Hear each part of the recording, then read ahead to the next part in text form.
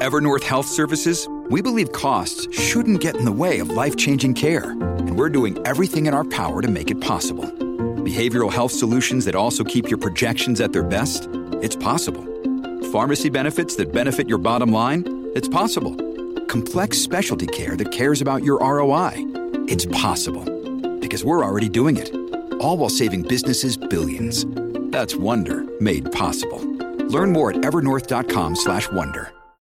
When you need mealtime inspiration, it's worth shopping Kroger, where you'll find over 30,000 mouth-watering choices that excite your inner foodie. And no matter what tasty choice you make, you'll enjoy our everyday low prices, plus extra ways to save, like digital coupons worth over $600 each week. You can also save up to $1 off per gallon at the pump with fuel points. More savings and more inspiring flavors make shopping Kroger worth it every time. Kroger, fresh for everyone. Fuel restrictions apply. This is Optimal Living Daily, episode 2807, The Passage of Time, by Colin Wright of ExileLifestyle.com, and I'm Justin Malik. We're going to jump right into today's post as we optimize your life. The Passage of Time, by Colin Wright of ExileLifestyle.com.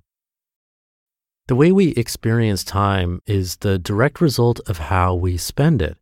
1 hour in the hands of a person who uses it intentionally can seem like ages, each second noticed, held, weighed, and tasted before it flutters off to be replaced by another. That same hour used in a flurry by someone trying to cram too much into it, or who uses it in a scattered sort of way, who spreads it too thin, will barely notice its passing. Every single day can seem like a non-event to this latter person, though not because they're misusing their time per se. It's more that they're trying to accomplish things in a disorganized, frantic way rather than an intentional, organized fashion. When I bring this up to some people, they tell me that they're very organized, thank you very much. They have pocket calendars and reminders on their phones. They're GTDing and inbox zeroing and Pomodoroing and making use of every other clever time optimizing trick they can find.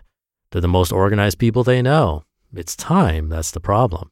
Time doesn't seem to want to fit into one of their boxes, which leaves them drained and unsatisfied most nights as they struggle to get to sleep because their brains won't slow down and their bodies are running on fumes. There's nothing wrong with being ambitious. I'm a very ambitious person, and I do my best to surround myself with people who want to get the most out of life. That said, I believe that many of us have been brought up with very harmful ideas of how we're meant to achieve the things we want to achieve. We're told that we have to wring ourselves dry of energy and balance in order to get what we want. We're told that we have to fill every moment of every day with frantic, busy work, lest we fall behind someone else who's willing to do more with that spare second they find themselves hoarding. We're told that to be successful is to be perpetually goose-stepping faster than the person next to us, and that in order to be a winner, we have to light things on fire and blow things up, starting with our own health, relationships, and sanity. I disagree. This harmful extreme is common in some types of ambitious people, and it's a cautionary tale for those who wish to pursue anything big, while at the same time assuring those who are less ambitious that there's no need to take more control of their lives. Down that path are sacrifices not worth making. From what I've seen, though, one needn't dynamite their lives in order to succeed. Some of the most wildly successful people I know take a more balanced approach, allowing them to pursue what makes them happy while maintaining a healthy body and successful relationships. This necessitates a better use of one's time, more specific and careful use. These people tend not to have the TV on while trying to write, while talking to their assistant about another project. They write, or they space out in front of the TV, or they delegate. They do things intentionally and with focus. Every moment of every day, they're completely engaged. Beyond that, there aren't a lot of commonalities in how they spend their time.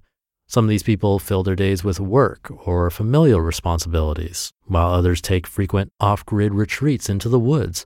Still others fill their lives with non-work related social activities or TV and video games and books or other forms of entertainment. How you spend your time is determined by you and what makes you happy. But what you get out of it and the way in which you experience it is predicated on whether or not you're engaged and focused. Burnout is common in a world where communication with anyone on the planet and complete access to any piece of information you might want to have is available all day, every day. This is a wonderful, nearly miraculous asset if you can filter it to suit your needs.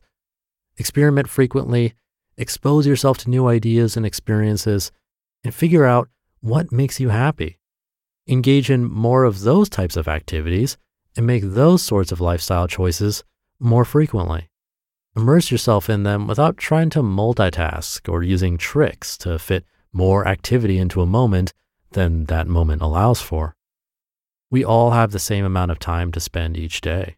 Assess how you're spending yours and be sure you're getting the most bang for your buck. Monotasking is a difficult thing to explain to someone if they've never encountered the concept before.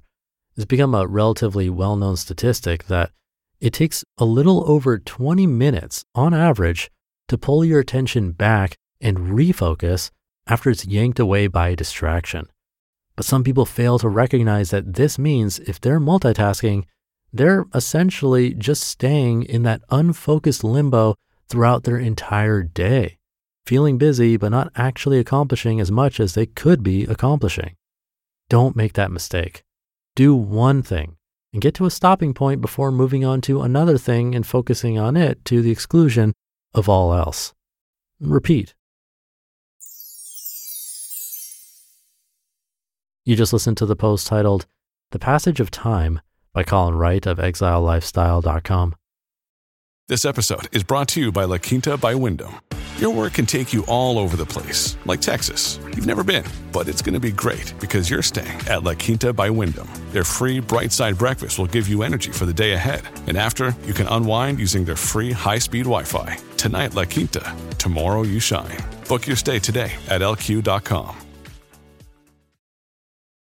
Your brain needs support, and new Ollie Brainy Chews are a delightful way to take care of your cognitive health. Made with scientifically backed ingredients like Thai ginger, L-theanine, and caffeine, Brainy Chews support healthy brain function and help you find your focus, stay chill, or get energized. Be kind to your mind and get these nootropic chews at ollie.com. That's OLLY.com. These statements have not been evaluated by the Food and Drug Administration. This product is not intended to diagnose, treat, cure, or prevent any disease. Thank you to Colin. Another perfect segue from yesterday's episode. I think that's the second time that's happened this week where the topic continued very nicely by accident. Yesterday in my commentary, I was talking about how the author wrote that some say we need to be okay with being bored, whereas his take was more about filling that boredom with the right things. My take was a little of both. Get comfortable being bored, but also find better options to fill that time, but being careful not to overdo it or trying to be productive all the time. And Colin, in this article, seems to be arguing this side too, talking about how we can sometimes fill every moment with busy work.